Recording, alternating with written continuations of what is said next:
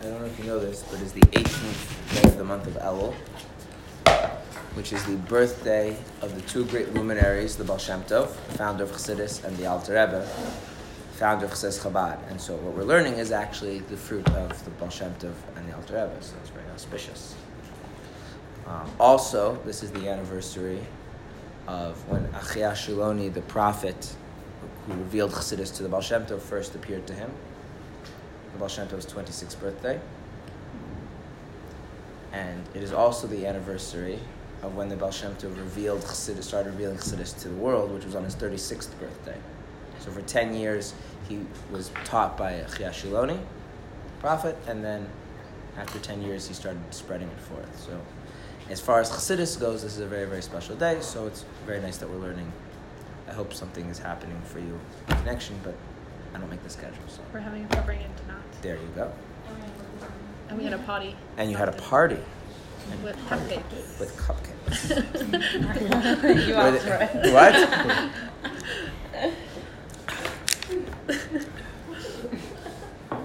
I've long ago learned that different groups of people are different. And that there is a point at which, what works for some people doesn't work for others. My idea of celebrating Chayel, the 18th day of El, does not involve eating cupcakes. But I am not you and you are not me, so.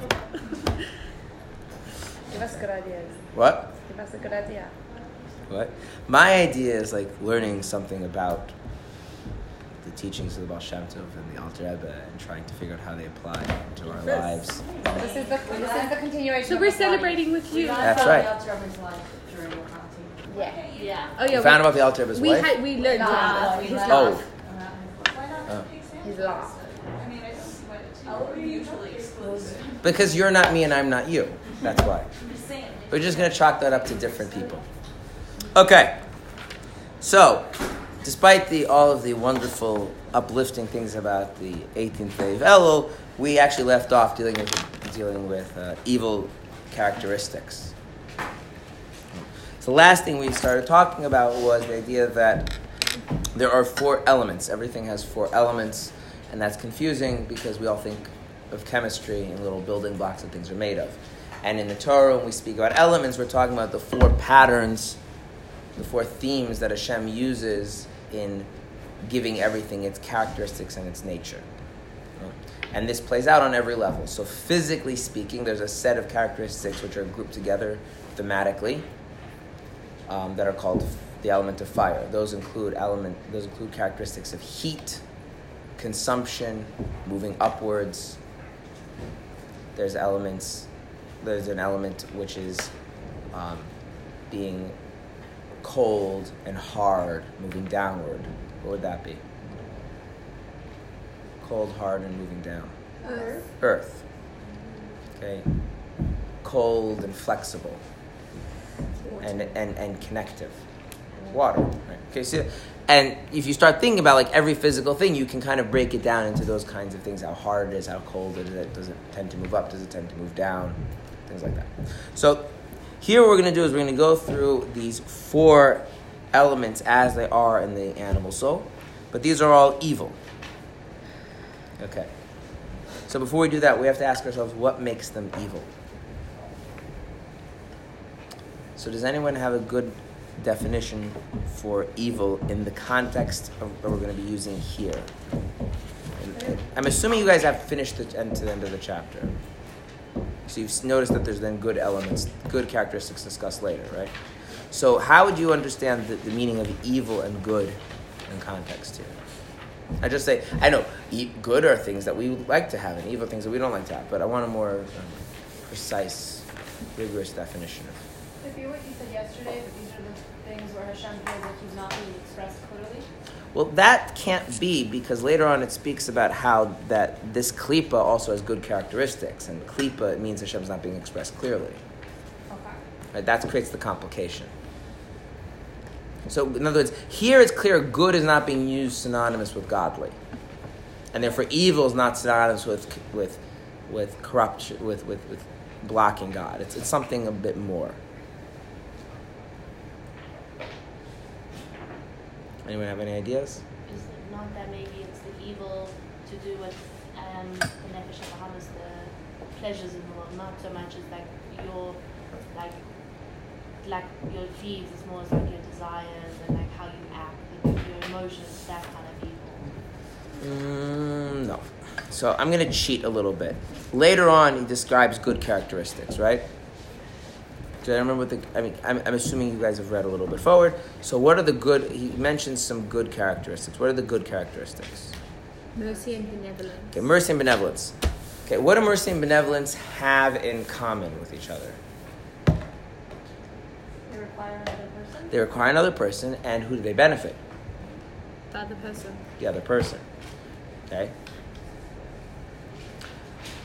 So if those are good, right? So things that connect you to someone else and benefit someone else, those are going to be called good. Then what do we think, what are evil things going to be? Right? Things that disconnect you from yourself or hurt. Right? Okay. So we're not talking about anything godly or not godly. So for this, I have my own particular pet peeve about the word selfish, which I will now share with you. Okay? And you will, as long as you're in my class, you will use the word selfish the way I want you to use it.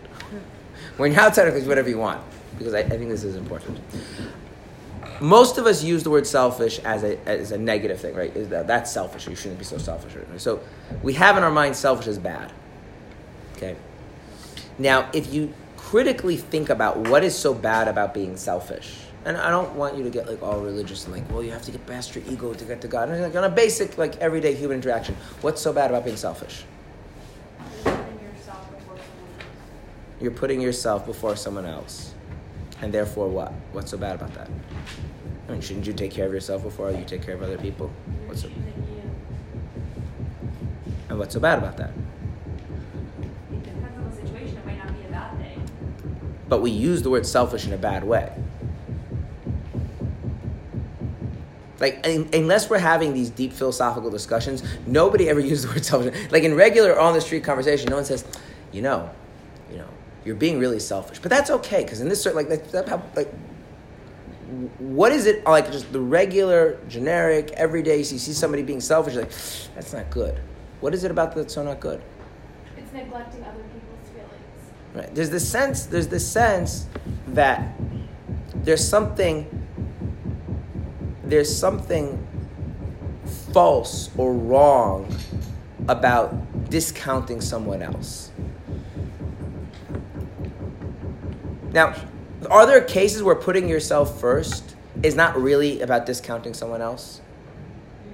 On a basic, most people don't think like that. For instance, that they're being selfish, or anyone's being selfish, if they make sure to pay their bills before giving tzedakah, right? Because are they in the mode of discounting other people? No, but they're saying, okay, I'm taking everything into account, and I'll be responsible for myself first, and then I'll help others, right? So there's this sense where I might care about a lot about myself, and I might even prioritize myself in certain situations, but it's not coming from discounting others. And then there's times where the reason I prioritize myself is because other people just don't matter. It's like when there's 3 cookies, yeah, and there's 3 people, and you eat 2. What's that? That's like discounting the fact that someone's going out. Like the fact that it just doesn't matter. Because if it did matter, it's okay. Like me having 2 cookies clearly is not more important than them having 1 cookie, right? And so the way I like to use the word selfish, I think, is actually reflects how people use it when they're not overanalyzing it. Is it's not so much about the problem is with the self. The problem is the lack of the other. The lack of the other. That selfish is when I don't care about others.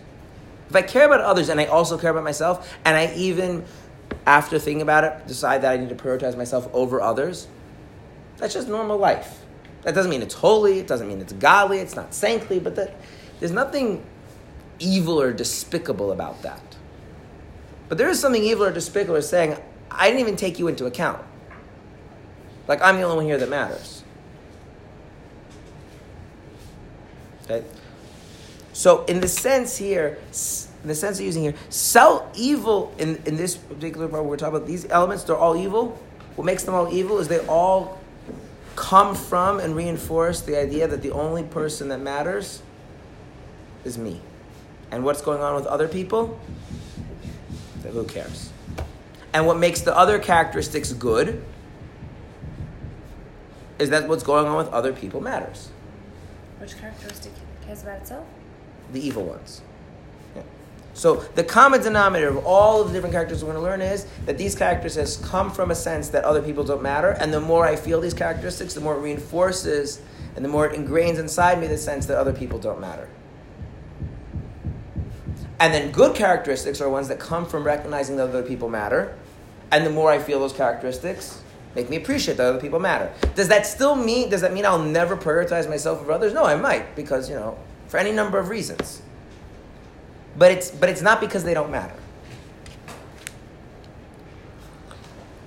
Okay. So what we're going to do is like this. We're going to go through one element and the characteristics at a time. Before we do that, I want to just talk about the Hebrew word that he uses for characteristics, which is a midah. If you look in the Hebrew, he refers to them as midos. A midah literally is a measure, like in terms of measuring something. Now, in Chassidus, the term midos has a very precise definition. And midos are basically what we in English call emotions. But they're not, it depends what you mean exactly by an emotion, but they're basically what we mean as emotions.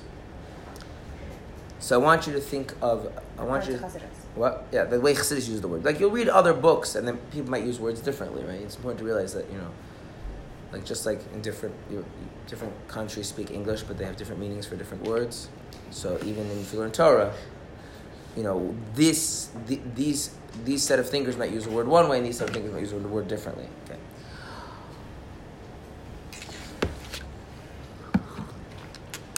So, I want to describe what I mean when I say an emotion, or what we mean a midah, so we have it very clear. A midah or an emotion is something which has 3 levels to it. Okay? It always has 3 levels. How many levels does it have? 3. One is that it's part of you. The second is that you feel it. And the third is that it makes you want to do or not do something. It motivates action or inhibits action. Okay, let's give you an example. Take a simple emotion that everyone is familiar with, okay, which is anger. Why is it the simplest emotion to deal with? Because it's the most visceral. So when you want to talk about it, it's kind of easy to talk about. Not like your particular anger, because then you've got your issues, but just as an idea. Okay. We're all familiar with the idea that when people are angry, that makes them want to do things, right? That's pretty obvious. Now, it is also the case that independent of what it makes you want to do, there's also what it feels like to be angry, right? Like what the actual experience of being angry. Okay. Now, is it possible for you to feel really angry, but you're not going to do what the anger wants you to do? Yes. Yeah. And it's also possible that you let the anger control what you do, right? So there's the anger motivating action, and there's what it's like to feel angry. Those are 2 levels. Now, is it also possible to be angry and to have anger inside and not feel it? It's possible not to express it. No, not to Possible feel to it. suppress it. So why is it there? Not feel it per se. Okay. So that's this thing I want to get to. So, for instance, is it possible that someone really did something that really bothers you 2 days ago, and you forgot about it, like consciously, you're not aware of it, but it still really bothers you, you're still really upset about it, even though you're not thinking about it, and we're laughing and having a good time, and then something triggers, and then it all comes back, and you're very upset. Is that possible? Does that happen to people? Yeah. In fact, many times we get angry at people, that's not really the person we're angry at. Okay. In fact, there's layers of this, right? It can go so deep that years later you have to deal with it, like in therapy and stuff, right? I mean, You're like holding anger inside. you're holding anger inside, right? And this is where you start getting levels of the unconscious mind. Okay. Emotions. Now the thing is like this: emotions, they have this existence inside of us even before they've been triggered, even before they've been aroused, even before we feel them. In fact, if they didn't exist inside of us, they could never be aroused. I know it's annoying because they're putting on the floor. Party. Okay. In other Well, words, forever even if so Chassidus will go so far as like this. Even if you've never been angry, if you could feel anger, then that means on some level anger already exists inside of you. It's just not been woken up yet. If you could feel anything, then that thing in some sense exists in you before you actually feel it. It's just being awakened. It's coming out. Okay. So when we speak about these midas, we speak about it on three levels. The level on which they cause us to do something, which is the most tangible. The level in which we're experiencing them. And the level in which that they're there part of us, even though we're not really experiencing right now. Like, I might be in a good mood right now because the fact that I have deep anger about something, or even the fact that I have this part of me that would get angry if the right thing occurred, I'm just not aware of it. Okay. Someone who has no anger in them, no matter what happens, would never be able to feel anger at all. Someone who has no cruelty in them would never be able to feel cruel or feel the urge to be cruel. Okay, those are in negative senses, but the same thing is true in positive senses. Okay. Now, one of the things that we're saying is that every person, every single Jew has all of these characteristics, unless like something happens to their animal soul. They're built in. Like every physical thing is hard to some degree. Every physical thing is soft to some degree, right? It's harder than certain things, softer than other things. Everything is flexible to some degree. Everything is a certain amount of heat, a certain amount of coolness. All animal souls have all of these negative emotions, if you want to call them that, negative midas, some to differing degrees. Does that mean everyone feels the ones that they have? No. Right? Because what you feel is a combination of it being there plus circumstance and how you process it. Like, right? And certainly acting then depends on like whether you choose to allow the emotion to express itself in behavior or you decide to hold it in, deal with it some other way. So when we're talking about these, it's important to realize that you have them on, there's having them, there's feeling them, and there's acting on them. Okay. So we're going to take one group at a time. The first they are anger and pride, which emanate from the element of fire, the nature of which is to rise upwards. Okay. So anger and pride, these are negative, and they come from the element of fire. So let's first talk about the element of fire. What are the characteristics of fire? Because, right, that's the basic theme, and then these things are specific forms of manifesting it. What are the basic characteristics of the element of fire? Well, what does he say here? He says to rise upwards, right? I mean, if you think about it physically, fire goes up. Okay. Now, if you read further, you notice that not all of them does he describe. Okay. So, the reason why is because there's certain ones that he thinks are straightforward and obvious, and there are other ones that are not obvious and has to be pointed out. So the straightforward and obvious one is that fire consumes. Fire is like if fire exists in something, what happens? It burns the material, right? And that burning of the material generates heat. I mean, that's how do you generate heat? By breaking things down. So that element of breaking things down that generates heat, that's the more obvious aspect of fire. And the one that's not obvious that he wants to point out is that it goes upwards. So the basic idea is that fire as a consuming force, and fire moves upwards. Which means that every person's animal soul has this tendency to consume and to move upwards. It has a certain drive in it. Consume in a negative way. Like right. So now the question is, almost. consume what? What is it consuming? What is it destroying? Earth. No, it's destroying itself. Let's think about this for a second. Okay? If you take a fire burns the material, right, that it's burning, right? Wood, oil, whatever it is, right? Okay.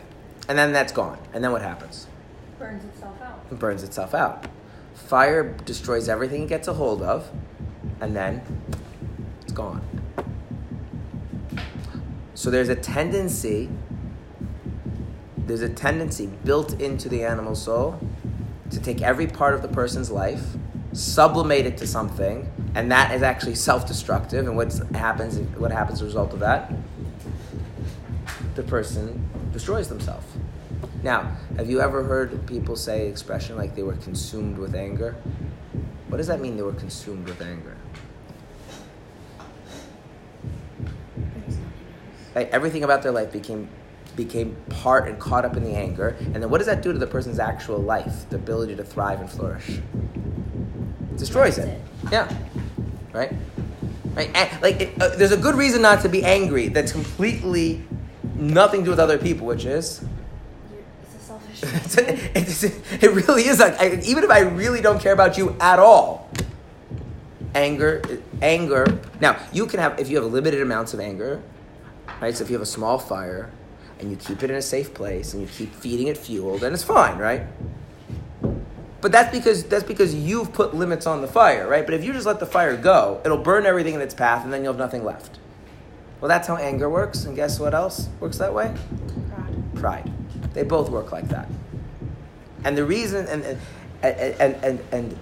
the reason is because those are two, although they feel very different, pride and anger, they stem from the same underlying drive. Right? Which we'll talk about in a second what that is. What's the other thing they have in common? Is that there's a tendency to move upward. Okay, now obviously it's not when you're angry, you're like trying to move to the second floor of a building, right? So we mean upward in a metaphoric sense. Okay. Escalate? What? Like, is it to escalate something? No. Well, let's think about it. What is it that makes the let's start with pride first, then move to anger, yeah? Why does he describe here pride as a negative thing? Could you think of pride as being a positive thing? Yeah. Give me an example of pride being a positive thing. You worked really hard on something and you want to share it. So why does he say pride is evil? Because he says pride is evil. Because if you don't control it like the fire, it's going to just eat you. But what did I say evil was? Selfishness, like disregarding other people. So is all pride involved disregarding other people? No. Right? In other words, there's different kinds of pride. There's a pride where I want to maximize my potential. If I want to maximize my potential, does that mean that I have anything against you succeeding? No. They say, this is one of those anecdotes that may or may not be true, but it's, if it is true, it illustrates the point. If it's not true, it still illustrates the point. They say that really a lot of top athletes, that mentally the way they think about competing is they're competing with their own self. That is really not about the other person. It's not about doing better than them. It's I know how well I did last time. I know what I'm capable of, and am I getting to my best? And by the way, if you have two athletes that are like that, they don't begrudge the other person won. Like if I played my best and you played your best, I would have liked to win, but I can also congratulate you on your win. But what if the whole reason of playing the game is I want just to have the title? I want to have the trophy. So, but then what has to happen? You can't get the trophy. Right? If I want to be on the top, then you can't be on the top. And if that's really what I care about, it's disregarding you. But now think about this. Sometimes that might lead you to do things like cheat, or lower the standards, or just if at the end of the day it's being on the top, then in a certain sense, it may not have anything to do with me succeeding, and we're just making sure that you fail. Yeah, you ever know sometimes people sabotage other people at work? Why would people do that? Because if it's about me living up to my potential and me really accomplishing, why is their success doesn't take away from my working hard? No, you feel like you're in a scenario where there's only a certain number of people who can succeed, and it becomes a survival instinct. You have to make it to one of those few spots, which means other people by and large cannot. Okay, so here's the thing. Unless we're talking about calories, because calories, if there's a limited amount of calories, then it may be the case that if you get them and I don't, then I'll die. That could be the case, right? Okay. Right? But barring calories or shelter, places to live, right? Everything else is not really necessary for my survival. And then, right, and then what it becomes is, so now there's an interesting question, which is, if there's a kind of pride where I have an internal sense, go back to what I was talking about how I want to educate. I have an internal sense of who I am and what I'm supposed to be and what I can achieve. And I'm measuring myself against that. And if I'm measuring myself against that, in the end I don't get the promotion or I don't get the title or I didn't get the trophy, that's irrelevant. In other words, and that kind of pride, I'm not competing with. I'm not competing for a limited resource. My success does not necessarily your failure. And the other kind is something that's entirely superficial. It is true that there are resources that are not superficial, that are really important, that sometimes are limited. And those are food and shelter. And in God forbid, we're in a situation where that's the case, where there's less shelter than there are people, and there's less food than there are people. That's a whole different story already. Right? But there's something perverse, he's saying that, like, at the end of the day, if it's about, being on top of what? On top of other people? On top of some arbitrary social hierarchy? On top of like the list on the billboard? Like on top of what? If it's in touch with something deeper and truer in myself and not degrading myself, okay, fine, but then I'm not in competition with anybody. They don't have to put you down to be raised up. But if it's the pride of I want to be higher than you, then it's really about pushing you down as much as it's about raising me up. And that's evil. Yeah. What about things that, like, well, maybe you would say they're inconsequential, but to me seem like they're not inconsequential, but that are limited resources. So like when a family moves into town and they're looking for an apartment to rent, or a house to buy or whatever, or when you're applying to a competitive program that, whether it's Mayanot or it's college or something that you want to get, like there are only a certain number of spots, or when you're like looking for a job and they're only going to hire one product manager. They're not going to hire all 50 people who apply. So so I want to separate them into two things.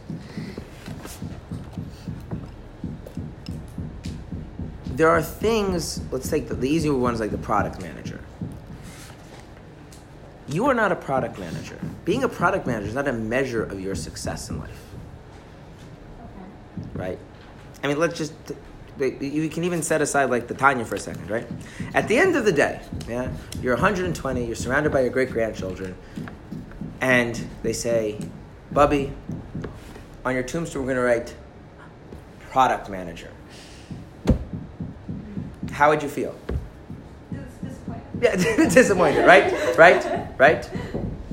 But if they wrote on the other hand, right, persevered through adversity because you didn't get hired as a project manager, right? Like really, you had a hard life, and yet you persevered and you raised a family and you gave people strength and things weren't easy.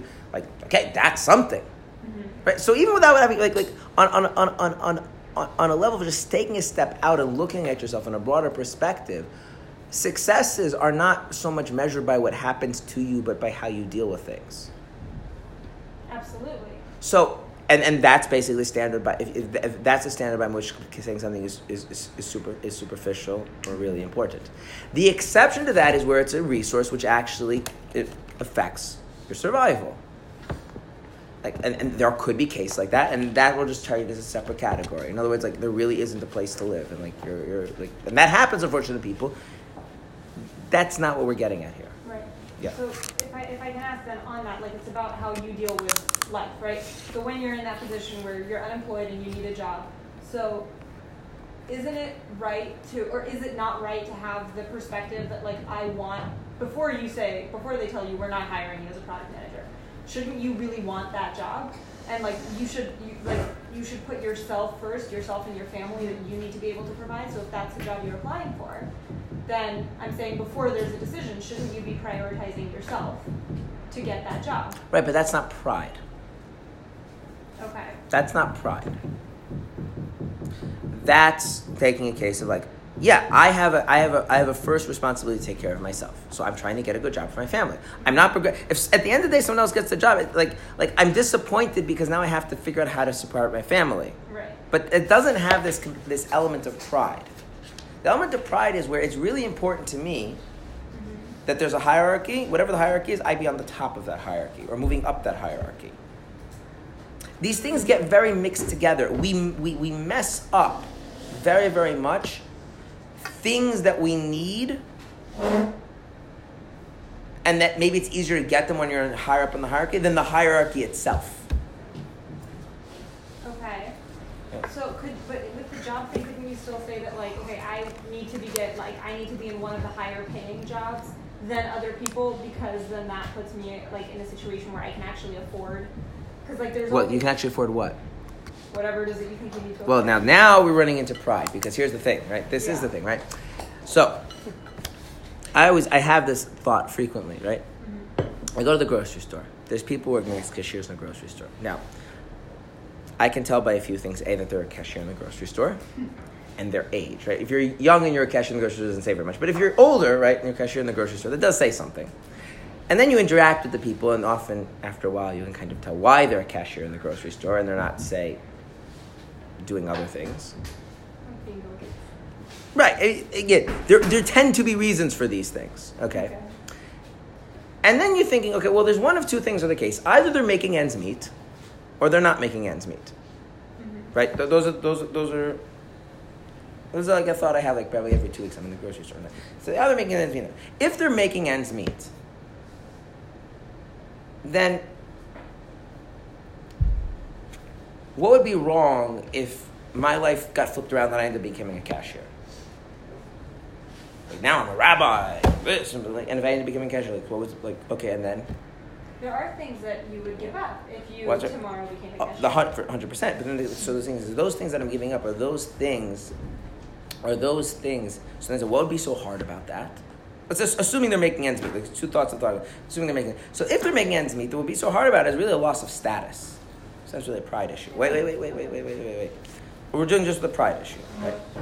The other possibility is they're not making ends meet, and if they're not making ends meet, then this is really sad that you have a person working and they're not making ends meet, and that's a problem. Right. And I shouldn't be indifferent to that. That's just tragic. But Right. even in the So if the person is making ends meet, if you're making ends meet and you still want to be better than that, one of the motivations, it could be other motivations. There's basically a second motivation here. But one of those motivations is that it's about being higher than other people. It's about status. It's about being on top. And you can't be on top unless you have people underneath. And you know how you can tell this? Is professional jealousy. Is here in just 1 second. Do you know who rabbis dislike more than anyone else? Other rabbis. Why would that be? You know what the great perk of being a rabbi is? There's a hierarchy, and guess where you are in that hierarchy? You're the top. Unless you now enter a world of rabbis, in which case You're just somewhere. you might be the top, but chances are you're in the middle, and usually these hierarchies tend to be more pyramid shaped, so statistically you're more likely near the bottom of that. And this is true in anything. You know, it's great. I mean, because there many things in which you're at the top of one hierarchy, then you flip it around, you're on this. And so one of the elements of this prize is you start devaluing other people you're in competition to. You devalue areas in life where you're not at the top of the hierarchy. Okay, that's... Shouldn't there be good, like genuinely good things associated with being near the top of the hierarchy? Like to say, for instance, that there are families that make ends meet, there are families that, give tzedakah, there are families that build shul buildings. So, is there something wrong with wanting to be a family that builds shul buildings? So I'll tell you the story. In the Chumash, at one point there are two men who start having prophecy, named Eldad and Medad. And Yeshua, who is the disciple of Moshe, he runs to Moshe and say, Eldad and Medad start prophesying, and people tell Moshe, and Yeshua says, Moshe, arrest them! Like, you're the prophet! And what's Moshe's response? If only everyone would be a prophet! Like, well, that would be... See, I think, if you want to be a billionaire because you can do a lot of stuff as being a billionaire, that's fine, but you don't need to be the top of the hierarchy. Like, if everyone's billionaires, that would be good too. Why do you need to... See, the pride element is you're on top. It's the... Right, it's the going upward. It's being on top. It's not the having. So you should wish for yourself to be hired as a product manager and also everybody else. Well, I have product managers a little bit funny. No, but I'm saying I'm saying realistically, the kinds of things that maybe, I don't know. Like, so you should have money and I should have money and you should be like, have everything. Yeah, well, like, why? Right. Why Like in a classroom, I should get an A and so should everyone else Yeah. in this class, and all of us should be able to be admitted to the top program. Yeah, why shouldn't there be if everybody is good enough to be recognized for their brilliant achievements, then why shouldn't everybody be recognized for their brilliant achievements? Why do we have to pick one? Because that's not how the world works. I know that's not how the world works. You know why the world doesn't work that way? Because it's made up of people who have an animal soul, and one of the elements of that animal soul is this pride that has a strong drive to be on top. And on top means specifically, I am on top, and someone else has to therefore be on the bottom. And when you're within that system, though, that's already been set up by people, like a class on a curve, where only the top 10% get an A, like, is there something wrong with wanting yourself to be above 90% of the other people? So I'm not going to answer this question. The reason why I'm not going to answer this question is what the Alter is trying to do is describe, and you're trying to judge.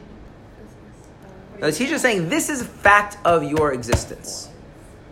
He's not saying, when he says it's evil, he's not even being judgmental. He's saying this is a fact of your existence. There is this element inside of you, and what does it cause you to do? To devalue others. I'm describing. I'm not telling you now, at judgment, should you get rid of it? Should you accept it? He's not... See, we're not answering. We're not at that point yet. He's just saying, there's this part of you. There's this part of you which wants to be on top. And wanting to be on top means putting other people down or climbing on top of them or stepping on top of them. Everybody has it. Some more, some less. Sometimes you feel it, sometimes you don't. And if it gets out of hand, it is destructive. That's clear. Right. And it won't, right? And in any measure, to whatever degree you feel it or have it, it does cause you to devalue others. How should you now deal with that? He hasn't said. Okay. Right? He's not judging you for having it. He's not just saying, that this is just a fact of the world. And then obviously the world is going to work that way. If it's made of a bunch of people with this characteristic, obviously our society is going to be arranged that way. Mm-hmm. Yeah. Is there an issue of wanting and this may be kind of like on that point, but is there an issue of wanting a career that happens to be at this top of the hierarchy, but you don't necessarily want it for those reasons? Then it's not pride. Okay. Then it's not pride. Because then you'd be fine if everyone had one. Okay. Right? I have another question. Yeah. We're talking about like a lot of like what you need for survival. Talking about survival a lot, but don't we also reframing like humans as the basic, the desire to thrive? Right, so that's why I said I don't want to talk about survival. If the issue is you're competing over resources for real survival, we're not talking about this. There is a place in time where the algebra addresses it in one of the letters in the end, but we're not talking. We're talking about things. We're talking about thriving. I want to be the CEO. Why do you want to be the CEO? It's like, and it's really weird. Is like people want to be on the top of hierarchies. They don't even know what it's like to be on the top of the hierarchy. Yeah. Like I know this person who like climbed the hierarchy, whatever their field was, and then they got to the top of the hierarchy. This is very impressive. Is they realized like they realized how the pride was consuming them, and they didn't even like the job at the top of the hierarchy. They actually liked the middle level job. They enjoyed that job. That's where they felt good. And the thing that was driving them was the sense that you have to be on the top. And they realized that it was consuming and destroying their life. And you know what they did? This is what's very impressive. They took a demotion. They went back down to what they enjoyed doing. And now the person who they were the boss of now became their boss. But that's okay. Like they overcame that. Okay. Anger has a similar thing because anger is all about, like, basically the core sense of anger is, how dare you do this to me?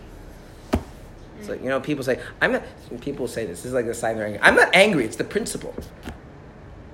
Yeah? It's the principle of the matter. The principle of the matter is that things didn't go your way, you're not the end all and be all. That's the principle of the matter. And both of those tendencies of wanting to be on top, everything should revolve around you. Everyone else should be beneath you. And that really isn't, if that's given free reign, it completely consumes the person. That's this side, that's this theme, that's this element of the animal soul. It's not the whole animal soul, it's one aspect of it. We all have it, some degree more, some degree less, feel it in different ways, etc. Yeah. Don't we talk about how having a Jewish pride or having a pride of who you are is important? But that pride is not the pride of being on top of someone else. Is it like a borrowed term? There's a question, which is the borrowed term. The way I like to envision this is as follows. Pride is about being higher. So there's higher in the sense that there's a pyramid and you're on top. But if you're on top of the pyramid, what does there have to be? If you're on the top of the pyramid, what else does there have to be? Bottom of the pyramid, right? You can't be the CEO of a company unless you have a whole company underneath you. And then there's being high up because you're tied to something higher than yourself. Like you're hanging on a rope. So there's this sense that there's a deep core or a deep potential or a deep identity or some story, whatever it is. And I'm in touch with that. Well, okay, in order to be in touch with that, I don't need to put anyone down. In fact, everyone could be in touch with it. They could all be hanging on to the same lofty thing. And that also can be called pride, but it's in a very different way. That's not this pride. Yeah.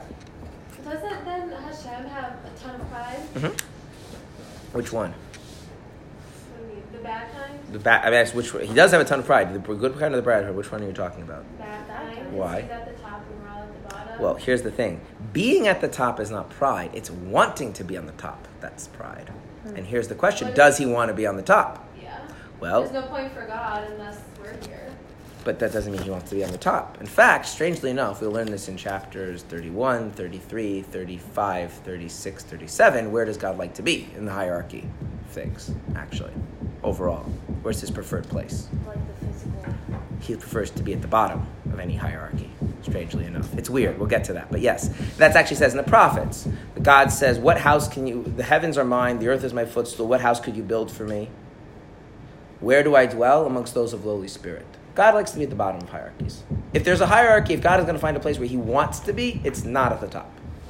There's a technical problem that God has all this power, and so it's really complicated for him to get to the bottom of a hierarchy, which we'll talk about that later.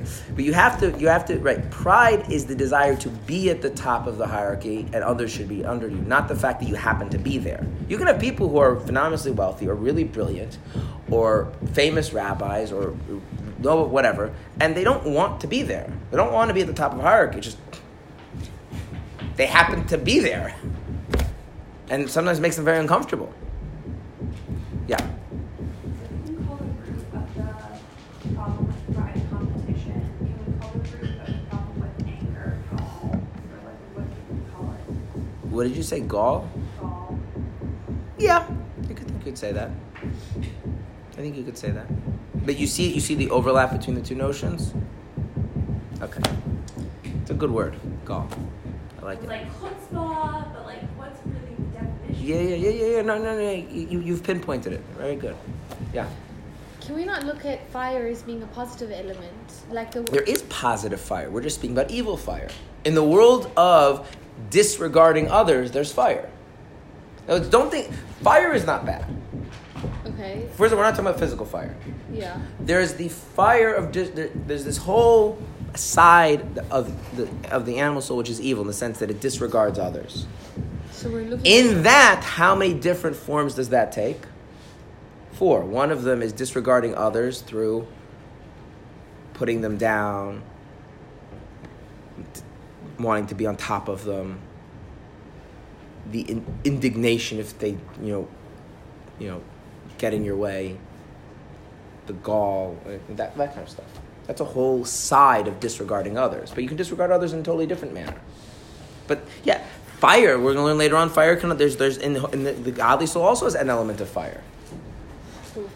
But it's positive qualities. Yeah. Okay. Fine. You know the difference between learning this section with older people and younger people is? If you learn this with the younger the person, the faster it goes. The older the person you learn this with, the slower this goes. There's more of an appreciation of the subtleties and nuances of like labeling a trait as negative. Like it's not so simple and what does it really mean? Because I teach also to younger people, Tanya. I like fly through this in a half hour.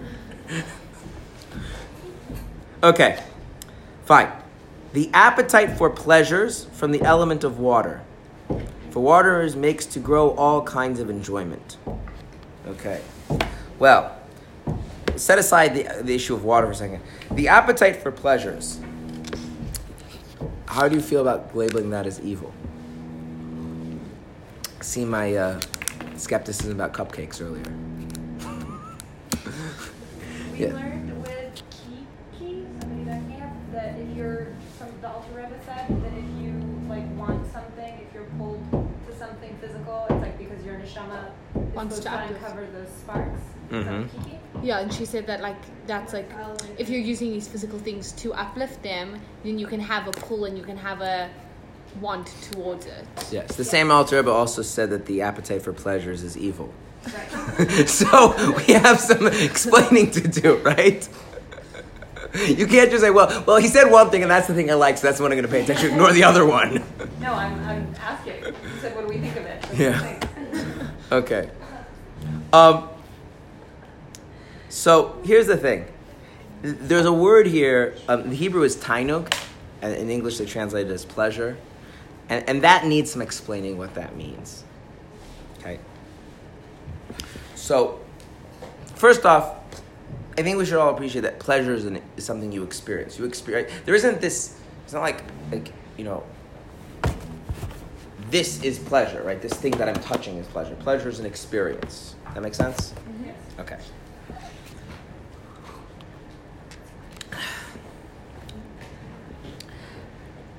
So, the question is, well, what causes pleasure? Like, if pleasure is an experience, what situations do you experience it, and what situations do you not experience it?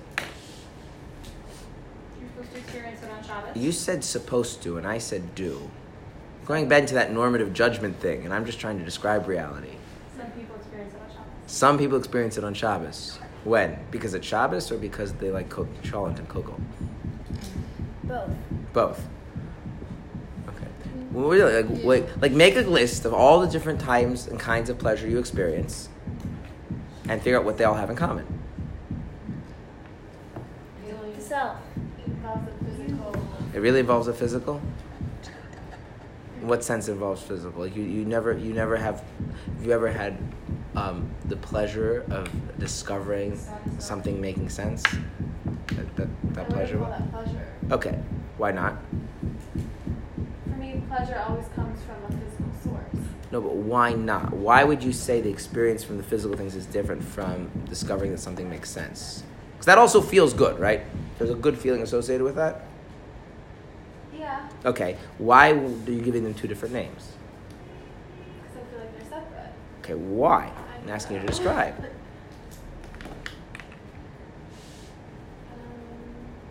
Something that comes from an idea like that, I feel like gives you more of like a satisfaction rather than pleasure.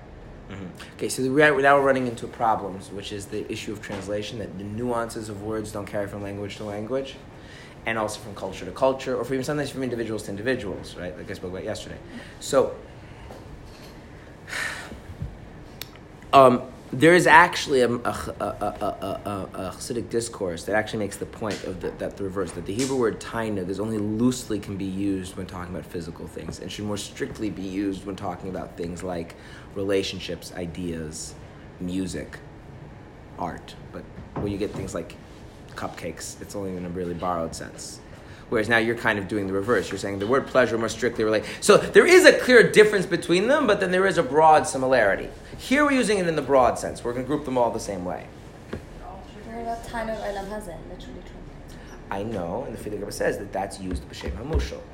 It's not real. It's not, if you go deeper into it, it's like a imitation version of the real thing. But we're not getting into that right now. But I'm saying that's what she's kind of picking up on, is that like there is a qualitative difference between these things, and so the question is which word to use for what when you're trying to pick up that difference. Here we're the broad category. It all feels good. That's clear. Yeah, it's a good experience you like having. But what causes that experience? What causes the experience or the good feeling? The good feeling. It's a good feeling is an experience. Well, that's a chemical. I want a phenomenological answer. Like what? In what way are you processing reality such that your brain says release the endorphins to allow the person to experience some positivity? We'll call it pleasure. When you've achieved something that you've like wanted to. Or Okay, you're that's open to pleasure. Oh, okay. Those are definitely things, but not all. Like you need something that's going to be applied to all cases of pleasure.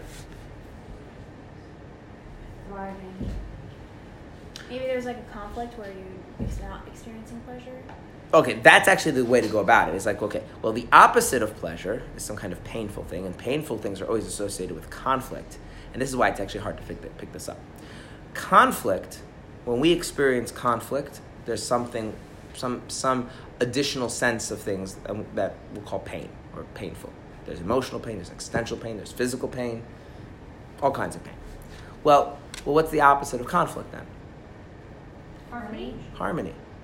So when you are in a harmonious relationship with something, you are in sync with something in any way, shape, or form, what kind of a experience comes along with that?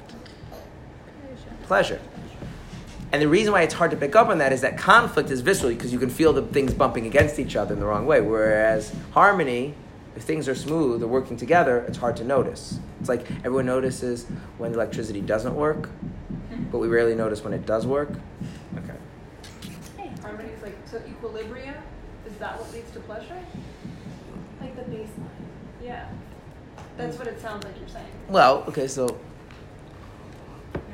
there are different kinds of pleasure depending on the different kinds of harmony. So there's a harmony that's achieved. Those pleasures tend to be much more visceral. Mm-hmm. Like when your taste buds say, like, this food really belongs in my mouth, that's like we've achieved a harmony. It's a very like low level, like physical kind of a harmony. But the taste buds are telling the brain, the food that is in the mouth really belongs here. And so then what happens? Pleasure.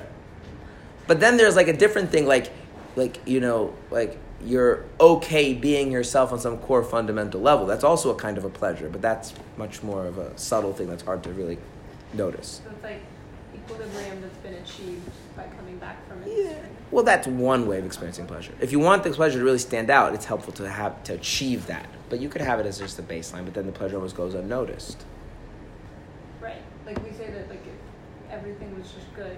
Right. You could feel you would be experiencing pleasure, but you wouldn't necessarily notice it, and therefore you wouldn't have an appreciation of it. But it also depends what you get pleasure from, because certain things, the pleasure it gets complicated because since we exist on different levels, we're physical, we have we have taste buds, we're intellectual, we're emotional, and so therefore we can experience pleasure in any arena of our existence, provided that we're existing or have achieved some state of harmony in some way, shape, or form. And then what happens when we encounter some state of conflict in some aspect of our existence? We experience pain. This gets really complicated, by the way, because you have different levels of existence. I'll give an example of exercising. If you're exercising properly, it's supposed to be painful. Why? Because you're working those muscles. You're doing specifically to something to those muscles. Tearing them out. You're tearing them apart. You are literally deharmonizing them. They were fine. All the cells were nicely together. And what are you doing to them? You're tearing them apart. Now, you're tearing them apart not too much in the right way, little whatever. But you're tearing them apart. And so you're creating a little conflict. But your mind tells you that this conflict, and my mind doesn't tell me this is why I don't exercise, but those of you who do, your mind tells you and is very convinced that this pain is a sign of you coming to a healthier state of existence, and so you cognitively have pleasure from the pain. But physically you don't. Right, so physically it hurts, but because the way you process that cognitively is that is an indication of me achieving a state of health, you can have pleasure. So you can have pleasure from me. And you can also have the reverse. Like, what happens if you really like somebody and someone makes a joke at their expense and it's really funny? So you really enjoy the joke and then you feel really pain that you find it funny. Because you're complicated, and so you can have conflict on one level which elicits harmony on another level, and harmony on one level which elicits conflict on another level, because we're messy. But all pleasure comes from some kind of harmonious state of you in connection with something. And if you're fully harmonious with yourself, that would be like the ultimate pleasure. Right? Imagine if all aspects of you were in harmony with each other. But then would you feel pleasure? Yeah. Well, then at that point, the quality of what that pleasure is like, it would transcend like the regular experiences of pleasure. Isn't that prod? No. When a person feels that way? No. A person who feels that way is like at the opposite extreme from pride. They're like have no need in any way, shape, or form to like step on anybody. They're like so happy True with themselves. It's not even that. They have no need. It's like they don't even need the good kind of pride in a certain sense. like they've transcended that issue. That's like almost like a godlike state. Yeah, that's true. I do feel like the strongest pleasure, like, is like Yes. the like most comfortable I've ever felt was after like 48 more hours of traveling when I lay down in a bed for the first time. Right. It was, like, So the most power. So experiences can have different dimensions. In order for pleasure to be the most powerful experience, it needs to come after a tremendous contrast of pain. Right. But that doesn't necessarily mean it's the deepest pleasure. This gets into the fact that something just like physical things of height and width and length, those are different dimensions. Okay. So pleasure can have a level of depth to it. It can have a level of intensity to it. Those all vary. But the thing is, all pleasures always are what happens when we are experiencing some kind of a harmony with something, which means there's something about it and that and us that fit together perfectly. So what's wrong with pleasure then? Pleasure seems good. Like, what's wrong with pleasure? Why is pleasure evil? You can get really caught up in it. Well, Getting really caught up in being in a harmonious relationship with the rest of reality, why is that bad? Like, that sounds fine. Like, I don't see the problem there. Because if it's talking about your nefesh habahamis, then it's using it in the aspect of you wanting to do things that aren't specifically. But then that's like putting the cart before the horse. Then like we're trying to explain how it's bad. You're not sort of saying because it's the nefesh habahamis, therefore by definition it has to be bad. You're explaining what's bad about it by saying the pursuit of pleasure is evil. Why is the pursuit of pleasure evil? Notice I switched my first question, why is evil bad? And now I said, why is the pursuit of pleasure bad? Why is pleasure evil? Now I'm switching to why the pursuit of pleasure is evil. Pleasure is not evil. it's the same thing with pride. Right. Being on the top, right? Well, it's not about the time. Pleasure is not evil. It's the pursuit of pleasure that is evil. Yeah. But with saying appetite for pleasure, to me sounds like saying existence. I know. This is one of the issues not of the the translation. pursuit. This is one of the word in Hebrew is taiva, which is means a strong desire or lusting after. I guess the translator understood the word appetite to capture that meaning. In other words, the existence of pleasure is not bad. There's nothing evil about the existence of pleasure. What's evil is the pursuit of pleasure. Let me explain. First with an analogy. If you're driving a car and the engine light goes on, you know the little engine light? It tells you to check the engine. And let's say like you're a reasonable person and you think that, okay, that probably means that there's something wrong with my engine, right? I should probably check it out. And that's really annoying and it's bothering you there, right? So there's a simple solution, which is you just like reach in behind the dashboard and cut the wire to the engine light. And then it turns off and your problem is solved. Have you seen that? In the movie, there's a scene where the penguins are trying to fly a plane, and the guy goes, "Skipper, there's a red flashing light," and he goes, "Hand me that manual." He takes the manual, he smashes the light, he goes, "Problemo solved." Right. So see, okay, I've never seen the movie. That's exactly the point I'm making. Exactly. No, I've never seen the movie. So why is that funny? Because the light is not the issue. The light is the manifestation of the issue. The issue is that there's something wrong with the airplane, there's something wrong with the car, right? Okay. So now, right? It's the same thing, and a lot of the times what we do is we conflate the effects with the actual causes. Pursuing harmony is not a bad thing. It's not a bad thing. Do you know why it's not a bad thing? If you pursue harmony, you're going to come into realization that if you try and be harmonious with everything all the time, does that work? So more harmony, the better, means you're going to have to find which harmonies are more stable, deeper, longer term, and you're going to prioritize those and devalue the shallower, superficial, more transient harmonies. That makes sense? So that's fine. But what if the idea of being in harmony is not the thing that you're driven after, but the experience of pleasure that harmony creates? Then what do you look for? How do you get pleasure? And do you really care what you're doing to get the pleasure? See, the issue is, and if you want to use an extreme example, use an extreme example, if I'm pursuing pleasure, okay, and one of the kinds of pleasure, one of the most actually intense forms of pleasure is humor, but we're going to use that as an example. If I'm pursuing pleasure, and I'm at a friend's funeral, and I'm pursuing pleasure, so I pull out my smartphone, and what do I start doing? Playing Candy Crush. Right? Or let's say, but I want humor. I want something that's a little Looking more... at jokes. Looking at jokes. Or playing staying alive. Right? And Sorry? is that causing me to appreciate the loss of my friend and how all the rest of my friends are mourning and now connected to them and I value those? Or is that basically shut out and none of them matter? Right. Because when I pursue pleasure, then it all becomes about my individual subjective experience and the external reality becomes irrelevant other than how it affects me. It's like living in a virtual reality. To use an extreme example, if you had the following thought choice, as a thought experiment, okay? And I don't want you to answer, I just want you to listen to the thought experiment. This is make-believe, you can never really do this. But let's imagine, okay? Let's imagine you could enter into a machine or wave a magic wand or whatever, and you would live a life full of pleasure, never have any pain, on any level, which means you wouldn't even feel bad about the fact that you're having pleasure, like none of that, like just pleasure at every level would work out the most pleasurable way. But all your friends and family would think that you had gone missing and you would never be found again, and they would have to deal with that. Or would you rather live life with all of its ups and downs and the fact that life is not full of, endless bliss, but actually participate in the real world and connect to people and deal with them?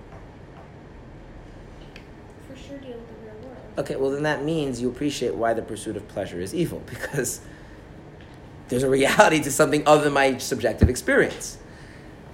Now, the degree to which that we feel that act slowly puts us more into that space where we actually want to live in that make-believe world. Sorry, can you repeat that? The degree to which we actually feel the pursuit of pleasure is the degree to which we actually don't care about other people and our actual connections with them and how we're affecting them. And this plays out in very, very small ways. I'm going to give you an example. Second, we see some hands raised. Yeah. Okay, so but you're talking about pursuit of pleasure that directly impacts other people. Is there pursuit of pleasure that does not impact other people that's not bad? No. So does it always impact other people? Yeah, because reality is all interconnected, and the issue here is that by pursuing pleasure, the pursuing pleasure is a state of being where the thing that matters to me is how I feel, and reality beyond how I feel is irrelevant. That's what he means by the pursuit of pleasure. The only thing that really counts is how something makes me feel. Having pleasure doesn't hurt other people, but always wanting just that pleasure is what hurts others. That's right. What if it doesn't hurt other people? But the thing is if it's not hurting other people, it's just for technicality, because at the core of it devalues the other person. You're saying what happens to them doesn't matter. The fact that they're not being hurt by this is it just happens to be right now the particular thing I'm pursuing happens not to be hurting anybody. But that pursuit says that what happens to them doesn't matter as long as I feel good. I'm still not sure why. Because remember, we're not talking about behaviors here. This is very important. Behaviors follow the midas. The midah is that the thing is I want to feel good, and what makes things valuable to me is that they make me feel good, and how it affects reality beyond myself doesn't matter to me. But why is an emotion that only involves you contingent on other people? Because you do not have the ability to be solely occupied with your own personal experience and see other people as valuable simultaneously.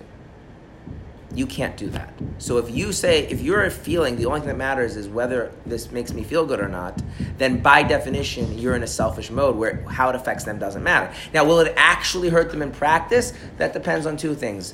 If we're talking about certain behaviors, maybe, and if we're talking about intimate relationships, always. Because in an intimate relationship, the very fact you don't care what's happening to them is itself a painful thing. Does it mean that a person who's more into physical things cares less about other people? It depends what you mean by cares about Like physical society things. today, people who are being So interested in I pleasure personally, means that we're more so I mean, if selfish? you want to get my take on society, we have to get to that. So I don't think most people in society are really pursuing pleasure as the main thing. We'll get because I think it's more something else. The more the air, we'll get to that later.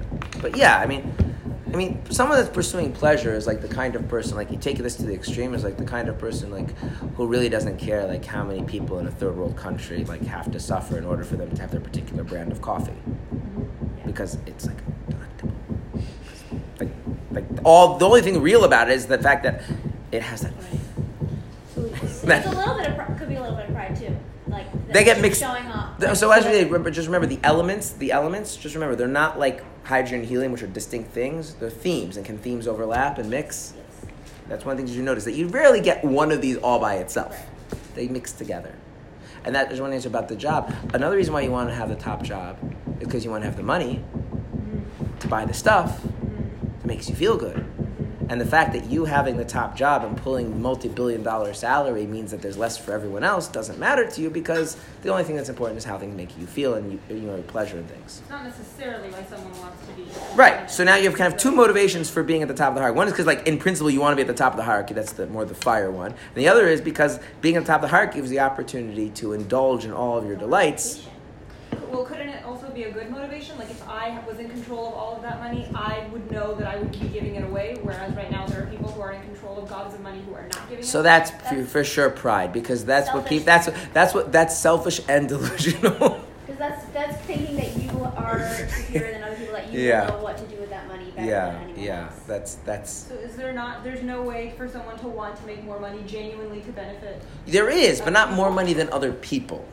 But it makes two things. I want to have more money so I can help other people. That's fine. But I want that I should have the money and them not, because I would know what to do with it. That's Basically pride. measuring yourself against yourself. That's like Pirkei Avos, that if you begrudge other people to give tzedakah. Yeah. Okay. Okay. So there's a conflict I have which involves pizza, Yeah. which is I knew that was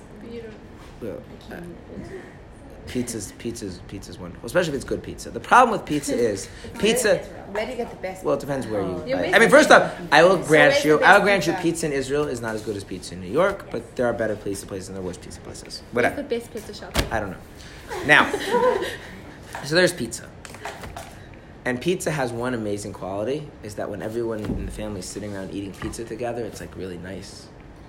It bring. It's not just everyone shuts up. Everyone's in a good mood. Everyone's like, it's very friendly. It's like a bonding thing. It's nice. That's great as long as there's pizza. But then what happens is that you've eaten your piece and they've eaten their piece and their piece. And then it turns out that we've now entered the realm where there are fewer pieces than there are people who want to eat them. And all of a sudden, my children have become my enemy. Because if I can get the pleasure from the next slice of pizza, which is the last slice of pizza, then they cannot. And so my desire to enjoy that slice of pizza also makes me feel that their enjoyment of it, and they're wanting it, and moreover, how they will interpret their father caring more about pizza and what they'll do to their psyche and how they'll grow up and blah, blah, blah. All that doesn't matter because I want to enjoy the pizza. On the other hand, I can say, like, you know what? Like, my relationship with my children actually matters, and so, like, the pleasure I get from the pizza is just not that important. What, can you divide up the pizza? Can you cut the slices in half? See, but that's a pragmatic problem, a pragmatic solution to a problem which is not really pragmatic. It's a more internal thing. The issue is not should I eat the pizza or should they eat the pizza? Right. That's just revealing that there's a side of me, disturbingly enough, that actually cares more about how I feel than them and my relationship with them. And dividing up the pizza doesn't solve that problem, does it? That's what Alter was getting at. It exists. Like, we have to acknowledge that side of us exists. Okay? Maybe have a physical solution, but it's not as... Right. It solves the behavioral question. It doesn't solve the Mida problem. Okay. How is water? Why is this water? Because water... So there's different explanations. I'm going to give you the simplest one.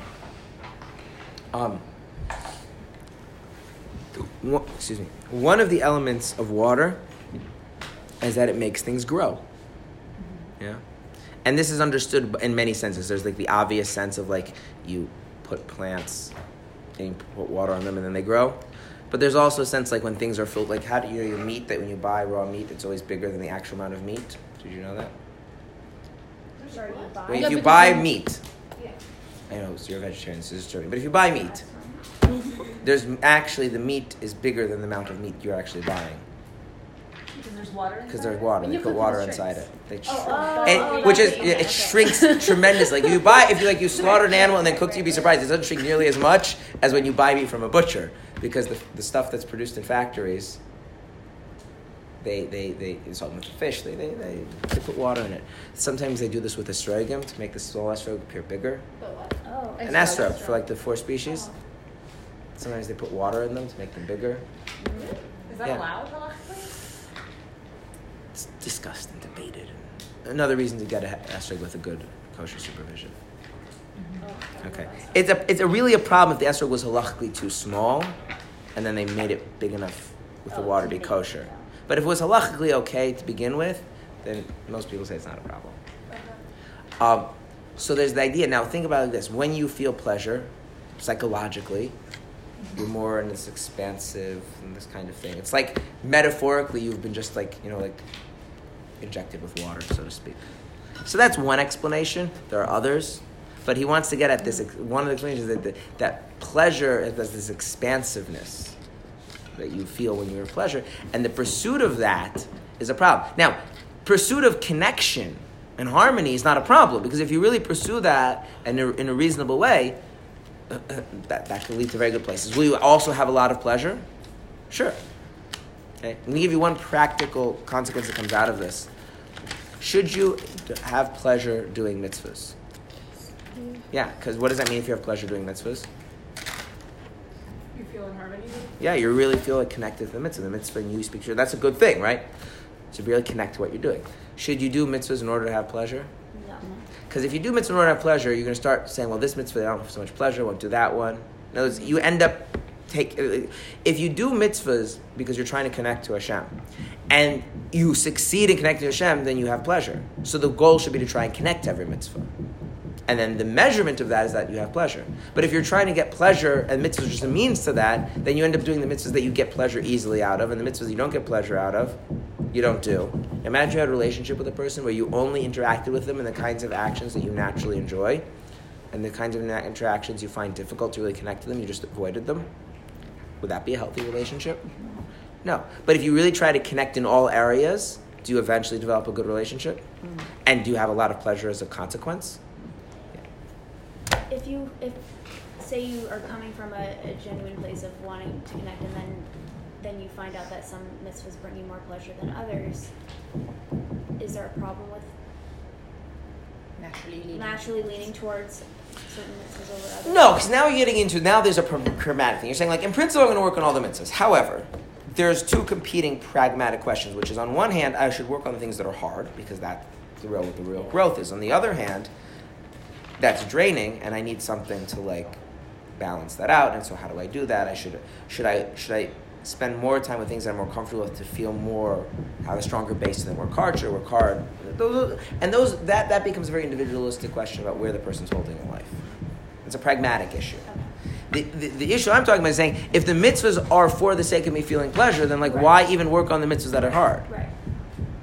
And then Chas v'shalom, it could be that someone starts off genuinely and then ends up just doing mitzvahs because they bring them pleasure. Yeah, and this is the danger. This is why pleasure is dangerous, because although you might not have started out pursuing pleasure, once you get the taste of it, right, then you're like, oh, I like that, but and then I just do it because I like that. But some mitzvahs, though, it doesn't matter what your intentions are, as long as it's are done. Every mitzvah matters your intention. Not every mitzvah does your intention invalidate the mitzvah.